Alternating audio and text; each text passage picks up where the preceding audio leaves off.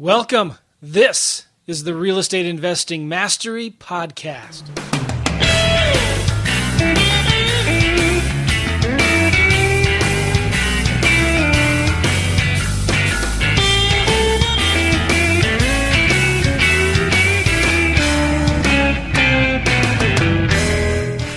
This is the Real Estate Investing Mastery Podcast. Glad you're here.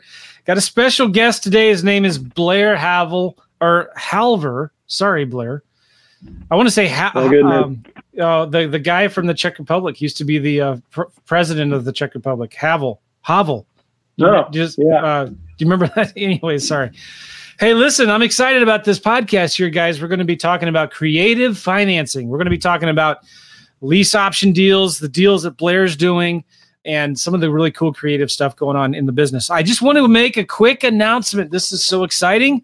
Guess what I picked up Friday? Today's Monday as we're recording this. I picked up my new book from the UPS store. They sent me an early edition. And this is such good stuff here. I call it All Killer, No Filler. You can get my book at reisecrets.com.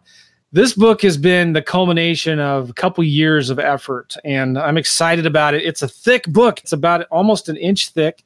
And I've been doing the podcast since 2011. I've been the last 4 years taking out episodes, and I call them REI in your car episodes, where I'm actually recording a podcast while I'm driving in my car. As dangerous as that might sound, but I'm just holding the phone like a microphone. I'm not doing video. I've taken the best of those and I've turned them into blog posts and articles and emails and stuff like that. And I've combined them into this book. And so this book is a culmination of these podcasts. And it's just their daily nuggets of real estate investing wisdom to help you get more leads and close more deals. And just as an example, I opened up right here to chapter 37, Focus Will Make You Rich. And it's just a couple pages, but I talk about in there staying focused. Shiny objects will make you go blind. Focus will make you rich. Little things like that. These chapters are designed for that. You can just read one every day and get some golden nuggets of juicy real estate investing wisdom, like chapter 67 right here. Okay. Know what your buyers want, right? Know what your buyers want, and you'll do well in this business. So go get it. It's my best book ever. Period. I'm super excited about it. All right, enough about me. Blair is in the house on the podcast, and Blair, I've watched him for the last few years with some of the marketing that he's been doing. He's kind of known for doing some really good creative marketing strategies and tactics and techniques, and he's still in that business, but he's also doing a bunch of deals. And so I sent out a post recently saying, hey, I'm looking for some guys that are doing, and ladies, that are doing lease option deals, doing some creative deals. And Blair raised his hand. I said, man, hey, tell me what you're doing. I said, this is awesome. I'd love to get you on the show and talk about it. And that seems like it was a long time ago when we talked last, Blair. Is that right? Yeah, it was a few weeks ago now. Okay. So he's here. And I'm going to show you. There's his name, Halver, Blair Halver. I want to say Havel because what's his first name? Havel, the president of the Czech Republic. Real famous guy. Okay. All right. It's not you. So, man, welcome to the podcast. Glad you're here, Blair. Yeah, thank you. Thanks for having me on. It's a pleasure. All right. So talk about you for a little bit here, okay? What got you started in the real estate investing business? Yeah, the year I got married, a long time ago now, 12, 13 years ago now, I read that book, Rich Dad, Poor Dad. I'm sure we've all read that, or most people listening to this. And, I think for a lot of people in this business, that's what started them off. And so as soon as I read that, I was like, oh, man, I got to start doing some real estate deals here, right? And I started doing some wholesaling deals, virtual wholesaling. I was living in LA at the time and doing deals back here in my home market in North Carolina, where I live now. And then through those deals, I realized that, the part that I was best at and the part that I enjoyed the most was the actual marketing and lead generation part. And I thought, well, what if I could just do that part for other investors across the country? And so that was the start of my company, DealBot. We did done for you motivated seller lead generation for several years. Started that back in 2009. We've since converted that done for you service into a sort of show you how to do it service. And what we found is that our clients actually get better results that way when they're involved in the process of generating the leads with us showing them how to do it and that sort of thing. Okay, that's cool. And what kind of deals do you do then? Yeah, so, when I started out, I was doing wholesale deals, as I mentioned. I kind of stopped doing deals for several years. I was just focusing on the marketing service.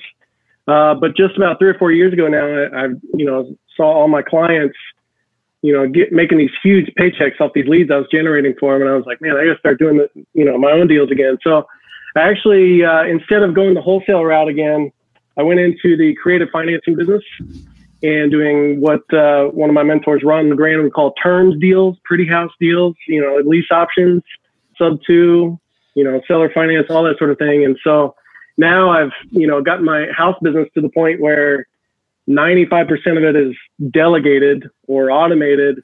And so I only spend a few hours a week in that business. And we'll do a handful of deals a month. It's not like we're doing millions of dollars or anything, but it's a lifestyle business for me. You know what I mean? Definitely. I love lifestyle business. And that's what I've really been trying to focus heavily on, right? Why do you like creative deals, Blair? What is it about creative deals, pretty houses that Ron LeGrand teaches, that I've been teaching for a long time? What is that about? What do you like about that? Well, I like that, as Ron describes them, he calls them golden goose deals. You get paid on the front end a big chunk of money. You get the monthly spread over time. And then you got some back end equity if and when they ever cash you out. So whether you're doing a sandwich lease option or you're taking title on the front end, sub-2 or seller financing, and then selling on a lease option, I like the longer I own the property, the more money I make on it. And so that's the big draw for me. But the other part is, if I can convert more leads into deals, then my revenue per lead goes up, means I can pay more per lead if I want to or have to, which allows me to dominate my market then, because now all of a sudden I can convert 1 out of 24 deals as opposed to 1 out of 50 deals as most wholesalers might run into. Great point. People forget that. They may think, well, why would I want to do lease options when I can do wholesaling? But the thing you're forgetting is you're going to go from getting 1 out of every 20 or 30 offers accepted to 1 out of every 15, 20. Did I say that right? Yeah. You're going to get more offers accepted when you can offer options, right? So what do you, Blair, what do you do when you're out there marketing for leads and you're talking to sellers? Is your marketing saying, hey, do you want to do a lease option on your house? Or do you want to owner finance your house? Or is it just like, hey, do you want to sell your house? What's your first message to them?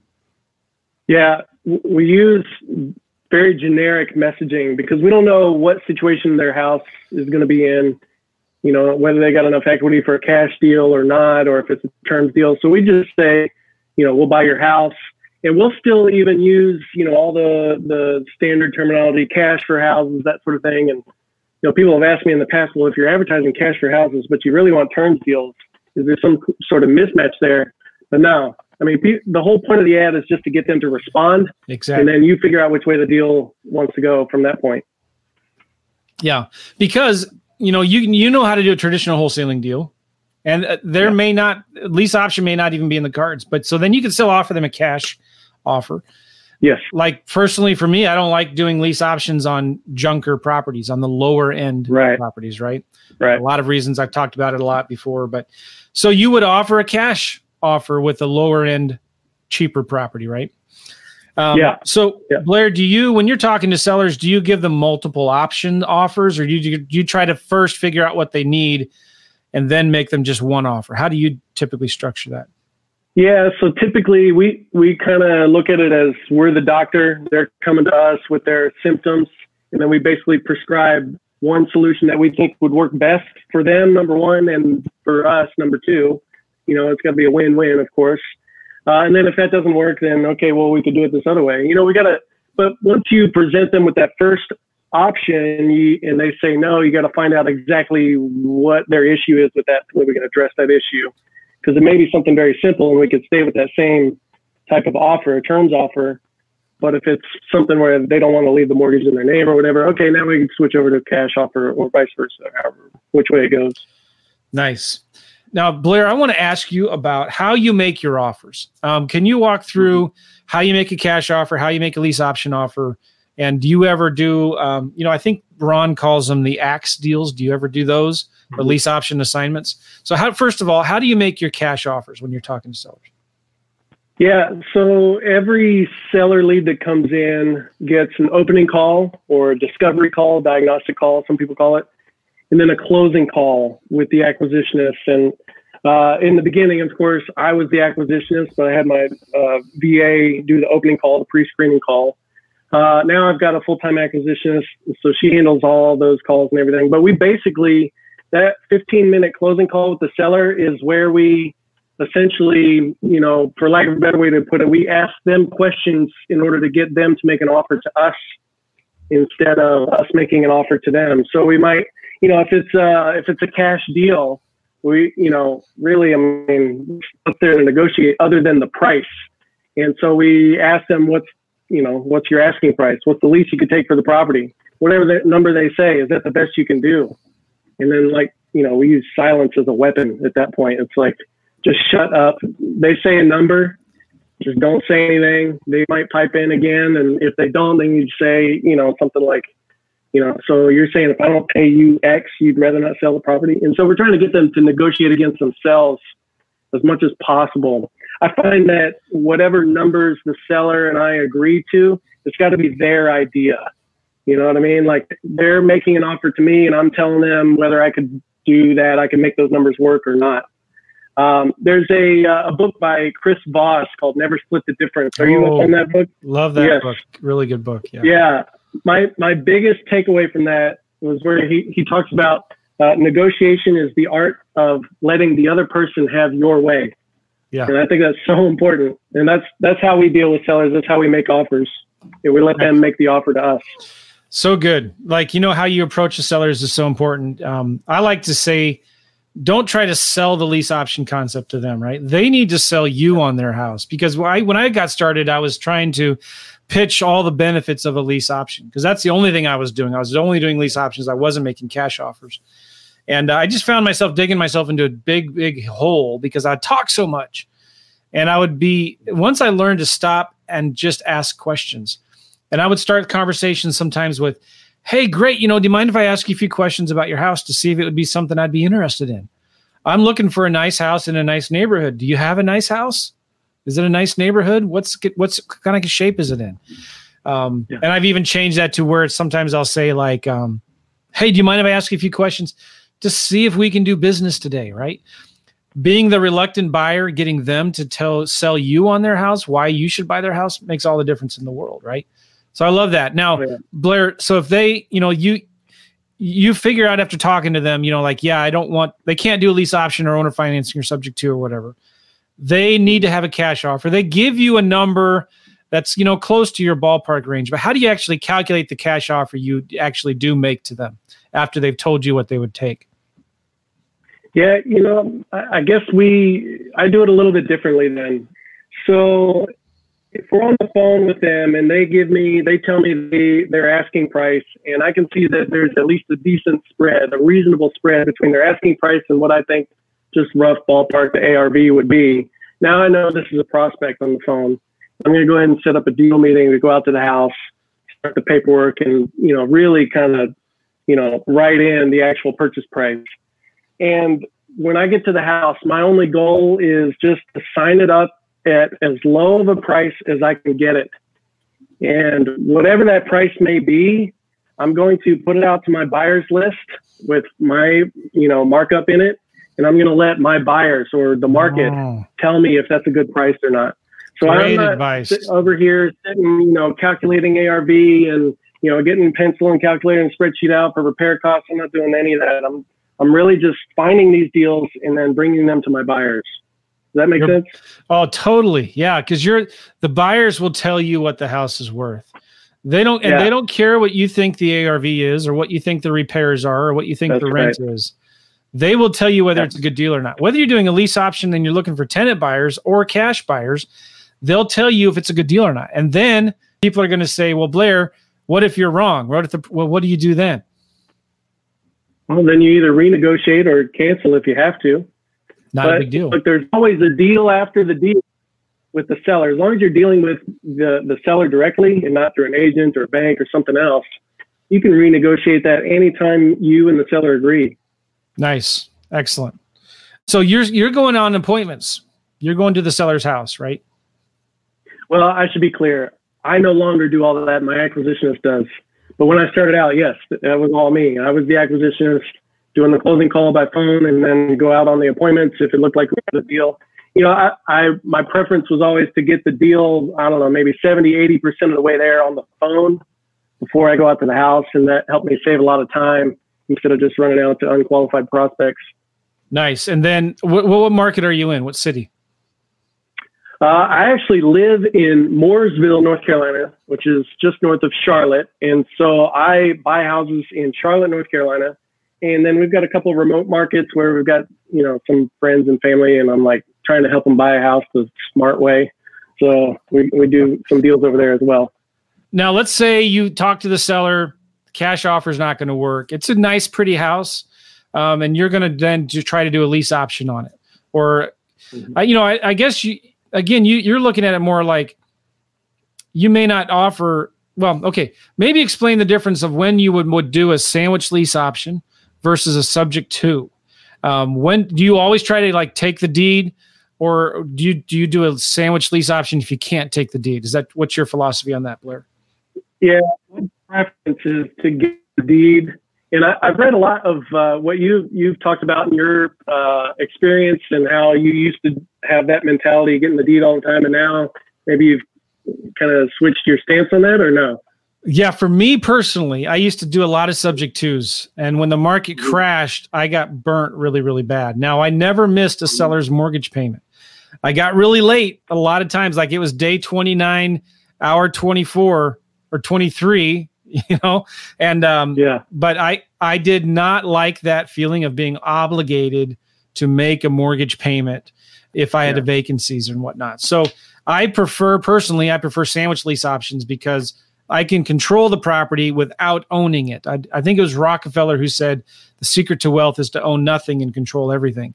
Now, there is a place for subject twos, so I'm not knocking them. And some people prefer subject twos, especially in states like Texas when you can't really do sandwich lease options. But right. So what's your philosophy on that?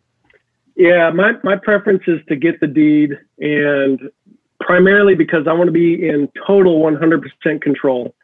The only time, actually, I can only think of one time I've had to, quote unquote, downsell or switch over to doing a sandwich lease. And that was because for some reason the seller got kind of antsy about letting title transfer before they were paid off in full. So to save the deal, I said, well, why don't I just lease the house from you and buy it in a couple of years? Okay. So we just turned that in sandwich lease option. But so, I haven't been through the whole downturn like you have. When I was, back in the downturn, I was still doing just wholesale deals. Yeah. 08, 09. So, you've probably got more experience in that than I do. Well, maybe. And I made a lot of stupid mistakes. It wasn't because I was smart. And, but I mean, anyway, so, you all got to be careful. Even if you're doing sandwich lease options, like you could still get hurt when the market falls. You got to make sure you have reserves. Yeah. You need to make sure that the numbers work. Like you got to make sure the property's cash flow. The other thing I had a problem with, and it was more mental than anything, was convincing the seller to sign the deed over to me while the mortgage stayed in their name. And I just had a hard time for some reason trying to convince the seller of that. And it was more just the mindset of in here, right? But what have you done to kind of overcome that mind block? Does that make sense? Well, yeah. And I was just thinking as you were saying that is because you're a realtor. You've got realtor brainwashing going on. I'm just giving you a hard time, man. Well, it's true. Although I'm an investor first, realtor second. There you go. I know what you're saying. There you go. But my whole thing is, if I'm going to solve this huge problem in the seller's life, I need to make it work for me too. And my preference, as I was just saying, is, I want to be in 100% control now and forevermore on that deal. So if for whatever reason the house maybe one day needed some work and I wanted to put some money into it, I don't want to put money into a house that I don't hold title to. So if I'm just leasing it from the seller, I wouldn't want to put any money into it. So, but if I've got the deed, now I've got that option. Not saying I would, need to do that, but now I've got more options, I guess, is the big point. Okay. Yeah. Talk about how you structure your offers. What do the numbers have to look like for it to be a good creative financing deal for you? Yeah. So I'm looking for, my bare minimum criteria is at or below market value. The more equity we can get, the better, of course. So the lower the price, the better. I need a monthly payment that gives me at least, it depends on the deal, at least $100, $200, $300 a month spread. More is always better, of course. And then, we typically set these things up with an indefinite payoff term. If we're buying sub 2, there's no time limit on when I got to have that thing cashed out. And so that's my preference. But, I would even break even on a deal on the monthly if I knew I was getting a big equity spread. You know what I mean? So, if I had a buyer lined up that was, wanting to give me $30,000, $40,000 on a deal, but I'm going to break even on the monthly, I'd do that deal all day long. You know what I mean? Yeah. Yeah. I wouldn't. Yeah. Oh, wait, man. You got to have the cash flow, but I'll agree with you to disagree on that. The cash flow is important, but if you got a lot of equity in a deal, it's hard to turn that down. You just got to be prepared for not if, but when there's vacancies on that house, are you going to be able to cover that nut every month? Yeah. So you're okay then with a little bit of equity, cash flow, or a lot of equity, no cash flow. But the key to it, I think, that what I didn't do back then, I always had like a 5-year balloon where I promised to refinance them out in 5 years. But you're saying you don't even have that in there. You try not to do any kind of balloon or refinance limit in your deals, right? Yeah. Yeah. If we owe the seller any equity after we buy it, we just give them a seller carryback with no payments, no interest, and no balloon on that. But we make it due on sale so that whenever we cash out of the property, they are secured against the property to get their equity out at whatever point in time that is. Promise them anything. We don't want to make them any promises that we can't keep, so we can sleep better at night. If they have some equity in the house, you'll give them a promissory note and record that against the property so that when you do sell it, they will get their equity out of it, whatever you negotiated that. That's right. So, when I was doing these subject twos, I would try to get at least 15% equity in the deal. So if it's worth just simple round numbers, $100,000, I would try to get the loan balance to be at least $85,000. Or, let's say they owed 70. So I would give them but I had to be in at 85. I would give the seller a $15,000 second position note. But then the cool thing is, who gets that principal pay down, right? You do, the investor does, right? So if you hold that thing for 10, 15, 20 years, that thing, you're going to have a lot more equity and profit in that deal. And you've had somebody else making your mortgage payments for you, right? Yeah. Yeah. Cool. And that's why if I can get in a long time to pay them off or an indefinite amount of time to pay them off, I don't mind paying the higher price if I can get longer time. So it kind of works in tandem like that. Higher price, longer term for me, and vice versa. Okay. Cool. Now, when you are you get a house under contract, you now own it or you control it.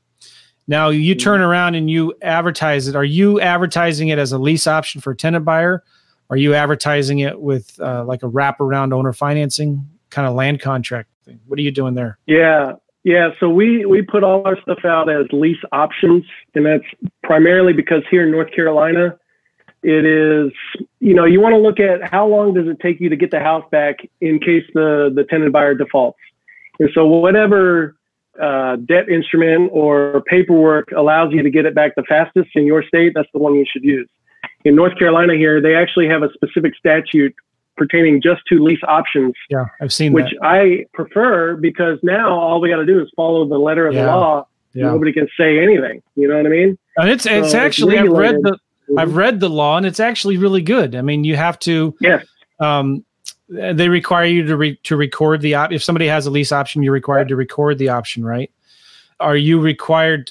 Is there something to do with you have to prove the mortgage is current every month or something like that to the tenant buyer? No.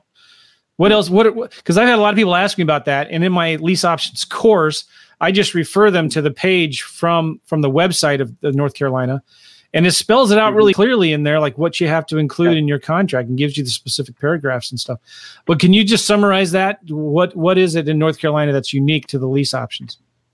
Yeah, the main thing is there are specifics that have to be included in the lease and option agreement. For example, you have to have in 14-point bold font right above the signature line, the right of rescission, the 3-day right of rescission thing. Yeah.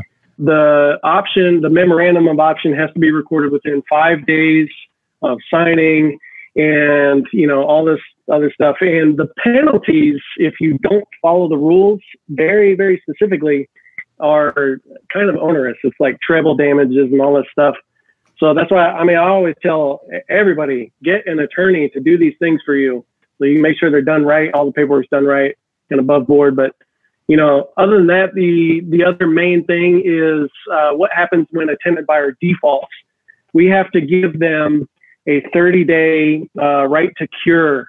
So we send them a notice by certified mail if they are in default on their lease. And if they don't bring it current within that 30 days, now we have the option then to go to a judge and get the option canceled if we wanted to. Typically we don't, because they'll eventually get caught up anyway. But if they don't, then we just evict them and just get the paperwork all canceled out like that. Which is what we did anyway before. That's what I always did anyway. I always personally, for my deals where I have tenant buyers in them, I'm always trying to work with them and give them more time. If at the end of the 2-year lease option agreement, if they still can't get a mortgage, if they've been paying their rent on time, I'm going to give them more time to get a mortgage. I'm not going to kick them out and just try to get the next person in there. That's not the goal. Right. Some people teach, I'm not going to name names, like, I hope they don't buy it so that I can get somebody else in there and get more option deposit money. But that's not what I do. That's what I know. I don't teach that. I don't recommend that. We'll just leave it at that. Okay. So no, I'm with you, man. If they're making the payments, they're taking care of the house, they can stay in there as long as they want. Yeah, very good. So I wanted to ask you about marketing. So let's cycle back to marketing. Kind of started there. What are you seeing working right now for you and some of the people that you're helping with marketing? What's working well for them, especially on these more creative deals, right? Because you're targeting nicer homes. That's what I wanted to ask you. You're targeting nice homes in nice areas, right? So what is a nice home for you? And then we'll talk about marketing. Well, yeah. So in Winston-Salem, our median price is about $150, and down in Charlotte, it's about $250. So anywhere north of the median, it's typically a nicer home. Of course, you can have some big expensive houses that need a lot of work, but that's another story.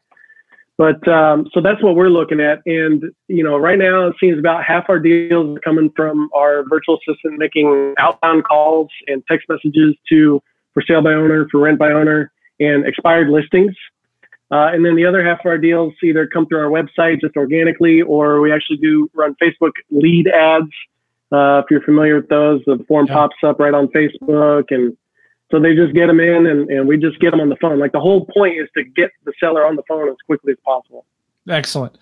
What kind of things do you use to get the deals 70 to 80% of the way there before viewing the home? What are you looking for before you make the appointment to actually go out there, Blair? Yeah, that's the closing call. So we use our scripting on the closing call, talking to the seller to get them to essentially make an offer to us. So we're asking, what's the least you could take for the property? Okay, what's the least you could take on the monthly payment? Or if they've got a mortgage. So I assume you're okay if we just cover your payment. How long could you give us to pay you off? I assume you'll sell with nothing down. All those sorts of things. And we get good answers on all that, then we're going to the house.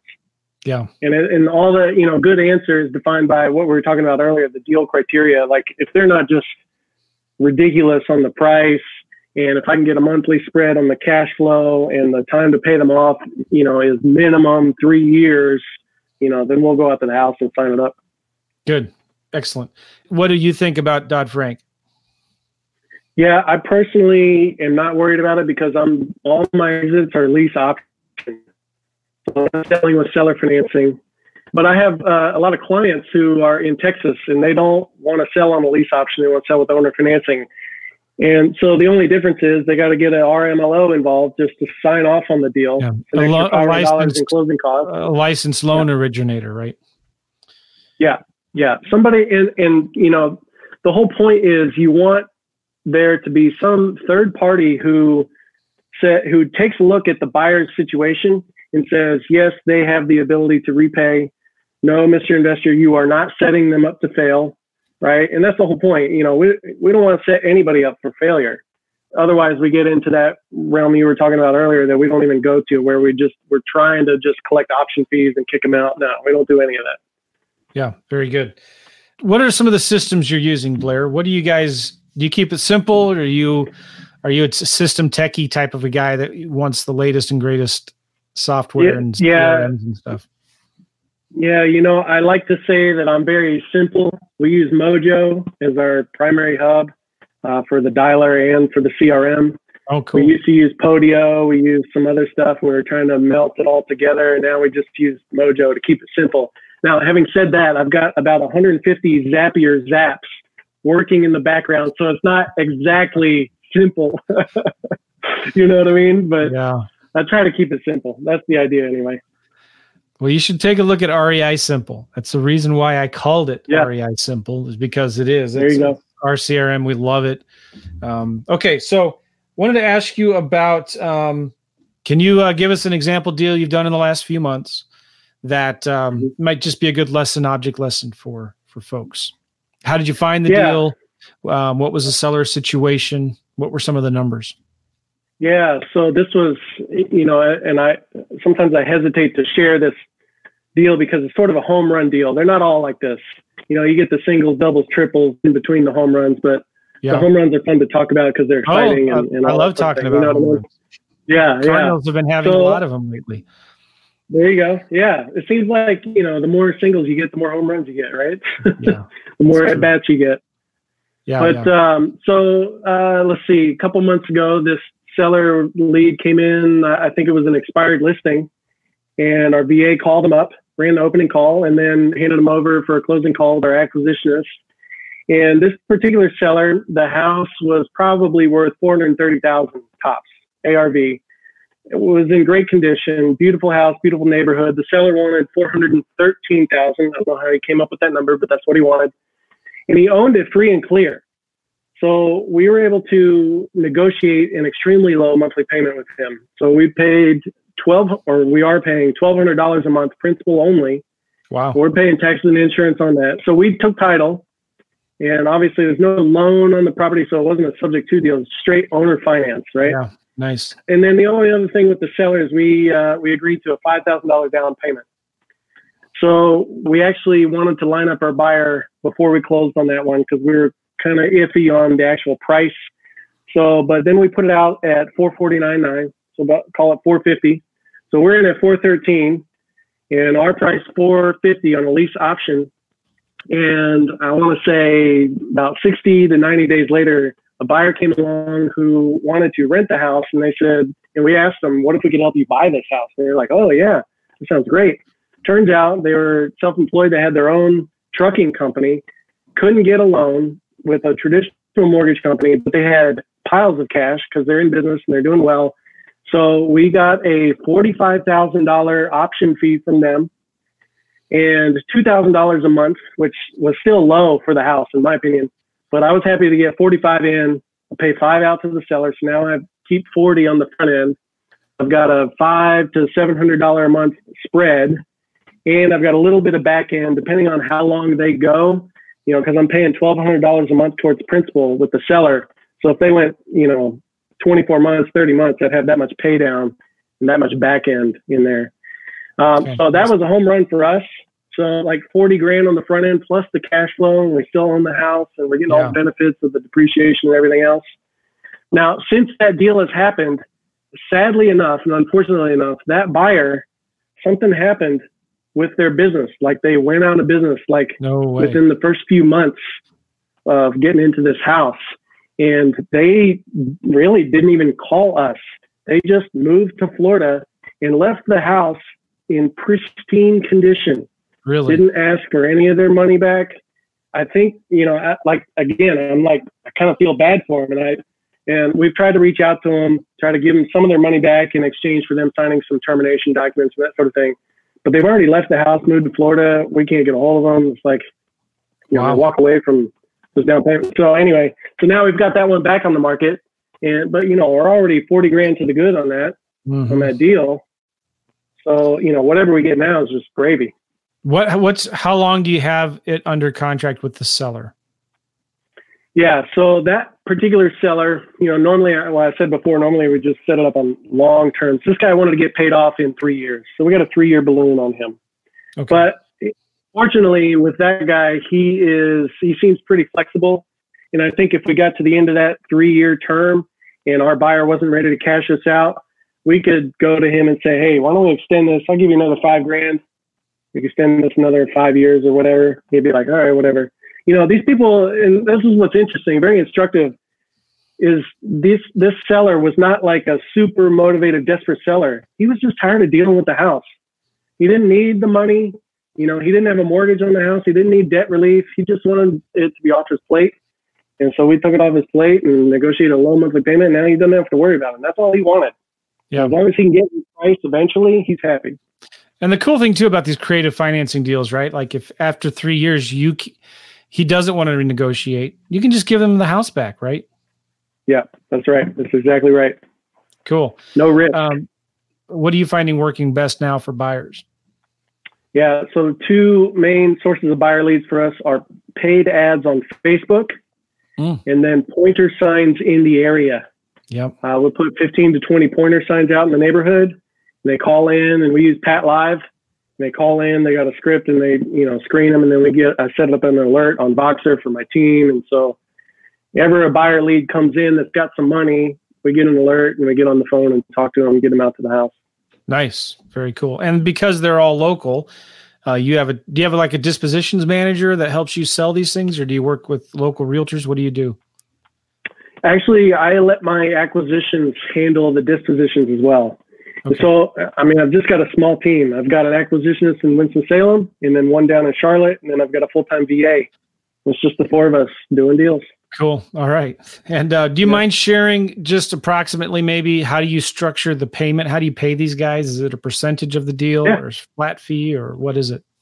Yeah. So one of the acquisitionists, she handles all of the admin work for the business as well. And so because of that, I pay her just a $600 a week salary for all that stuff. And then any deals that she brings in, she'll get 20% of the front end profit up to $3,000 per deal. So we cap her commission or her bonus because she's getting that weekly salary. Now, the other guy who's down in Charlotte, he's not getting a weekly salary. He's just getting 20% of the front end, but with no cap. Okay. So, on that $40,000 thing, he made $8,000 off of that deal. You know what I mean? Nice. Very cool. What would be some advice, Blair, somebody who's new to the business and they like this idea, maybe they've been studying wholesaling and they're getting frustrated maybe with too much competition, too many sellers saying no to their offers, and they know they could do something with these leads that they're throwing away, but they just don't know where to start. What kind of advice would you give to somebody in those shoes? Yeah, send all those leads over to me. No, I'm just kidding. Somebody who knows what they're doing. No, it's kind of one of those things where if ever you want to start doing something that you haven't done before, you got to find somebody who's already doing that and just, ask them, okay, how do I need to do this? And that could be, a mentor like you or me or anybody else, but somebody who's got some experience doing it, whether they're a virtual mentor or direct mentor and that sort of thing. But, now I forget the question or where I was going with that. What advice you'd give to somebody new getting started? And one of them, I agree, would be get a mentor, right? Somebody that can help you hold your hand and help you not make mistakes, partner with you on deals. Yeah, that's really good advice. Yeah. And, one of the things is, and I think it was Sandler Sales Training that said this, it's like you can't learn to ride a bike in a seminar. So like you can go through all the trainings you want and you're only ever going to get 90% of the way there, if that. You got to just go out there and start doing it.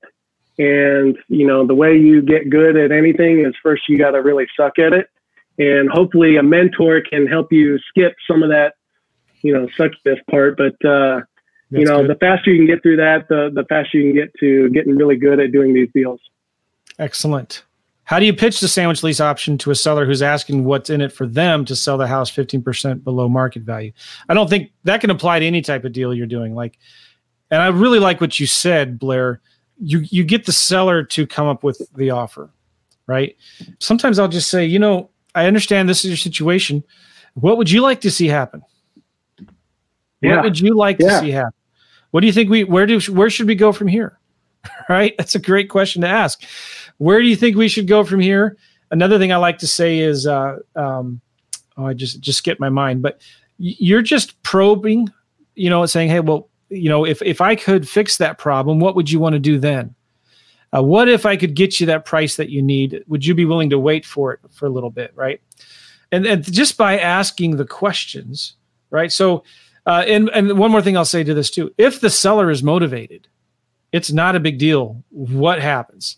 We had a seller the other day. This is about 2 weeks ago. She bought the house 4 months earlier. And she was wanting to sell it because she was just going through a divorce. I mean, tragic, sad story, right? You know what she said? I don't care how long you lease option this thing. I just want to get out from under it, right? She didn't care how long. She was super motivated. She'd only been in there 4 months. So if a seller's motivated, would you agree, Blair? Like subject to lease options, they don't care. They don't care. They just need to get that monthly payment monkey off of their back, right? Yes. They just want to be done with it so they can be free and just move on with their life. That's all it's about for them. So many people ask these what if. I'm not going to knock this question, but a lot of people are just beginning ask too many what if questions. Like, what if they say this? Why would they want to take that? That doesn't make any sense. But you know what? Yeah, it doesn't make any sense. It's just like, why would that guy, and I use this analogy a lot. They go out and they buy a $5,000 treadmill and they get up there, don't they? They get expensive. It just sits in the, in the basement, collects laundry. Are you those? I'm one of, like, that just collects clothes. Yeah. And every time they walk by it, it reminds them of how fat they are. Their wife is always ticked at them for buying that thing and just letting it sit there and not using it. And they have a garage sale and they're just like, I'm so sick of this treadmill. I want to get rid of it. And they sell it for $100. Like, why in their right mind would anybody rationally sell a treadmill they paid $5,000 for $100? The pain is great enough. The pain is there. That's why motivated sellers will do this thing. And we're not that we're taking advantage of them. They're glad you're taking this property. They're glad you're buying this treadmill for $100 so they don't have to put it in their little Toyota Prius to the dumpster because they don't know how that, they're like, how am I even going to get rid of this thing? They have no idea. So yeah, don't overthink this. Yeah, I'm with you. My answer to that question is, why would somebody do this? My answer is usually just very simple. I don't know why, but they do. Yeah. That's it. Really That's all it is. Cool. So what's your advice, Blair, to people who are looking for a mentor? How do they find them? Yeah, I mean, you can find them locally. Go to your RIA, or you can find them virtually online. The main thing that I would look for is, are they still doing deals? Right? You don't want somebody who is not doing deals anymore and they're just mentoring and teaching. You got to have somebody who's actually still in the trenches. I think that's important. Do you do any coaching, mentoring yourself, Blair? I do. So that we converted the DealBot marketing service into a show you how to do it. And it's focused primarily on getting leads in, but also how to convert those leads into deals and how to set up all the systems and everything else. So very cool. Yeah, how can people get a hold of you, Blair? Yeah, just go to blairhalver.com and you'll see our webinar on there, how to consistently do 5 or more deals a month without wholesaling, rehabbing, chasing deals, or working 80 hours a week. So that's my shtick, and you guys can check it out. I'm typing this in here. Yeah, blairhalver.com. There it is. Cool. And if you're interested in working with yours truly, just go to joemccall.com/apply. On that page, I think we have a case study of some deals that we're doing right now and how we're doing that. So cool. Thanks. For any final words of advice, Blair, to somebody who's listening to this. Something I wanted to say earlier when you mentioned your Simple Lease Options course. I've been through that course, and it's an excellent course. I'd recommend that for anybody. So definitely check that out. Thank you. No, seriously. I appreciate that. I say that with all integrity. It's the best lease option course out there. It might be the only one too. I'm just kidding. SLOclass.com. There are a few other guys that teach it, but I love lease options, the simplicity of them, the ability to give sellers different choices and not just get one out of every 40 offers accepted, but getting one out of 20 or getting 3 out of 40 accepted, because now you can give them different things. So go to SLOclass.com, SLOclass.com. You can get the show notes at realestateinvestingmastery.com or reimpodcast.com, because we transcribe all of these episodes that we do, and you can download, listen to the audios of them, read them as well if you want. And good. I think this is it. Hey, thanks a lot, Blair. Appreciate it. Guys, again, if you want to get more information about Blair, go to blairhalver.com, BlairHalver. Go check him out. And this is the Real Estate Investing Mastery Show. And guess what? My book, again, if you missed the beginning of this podcast, my new book, it just came out. Go to reisecrets.com. Thanks, guys. We'll see you later. Thanks, Blair. Appreciate you being on the show, man. Yeah, thanks a lot, Joe. Bye-bye.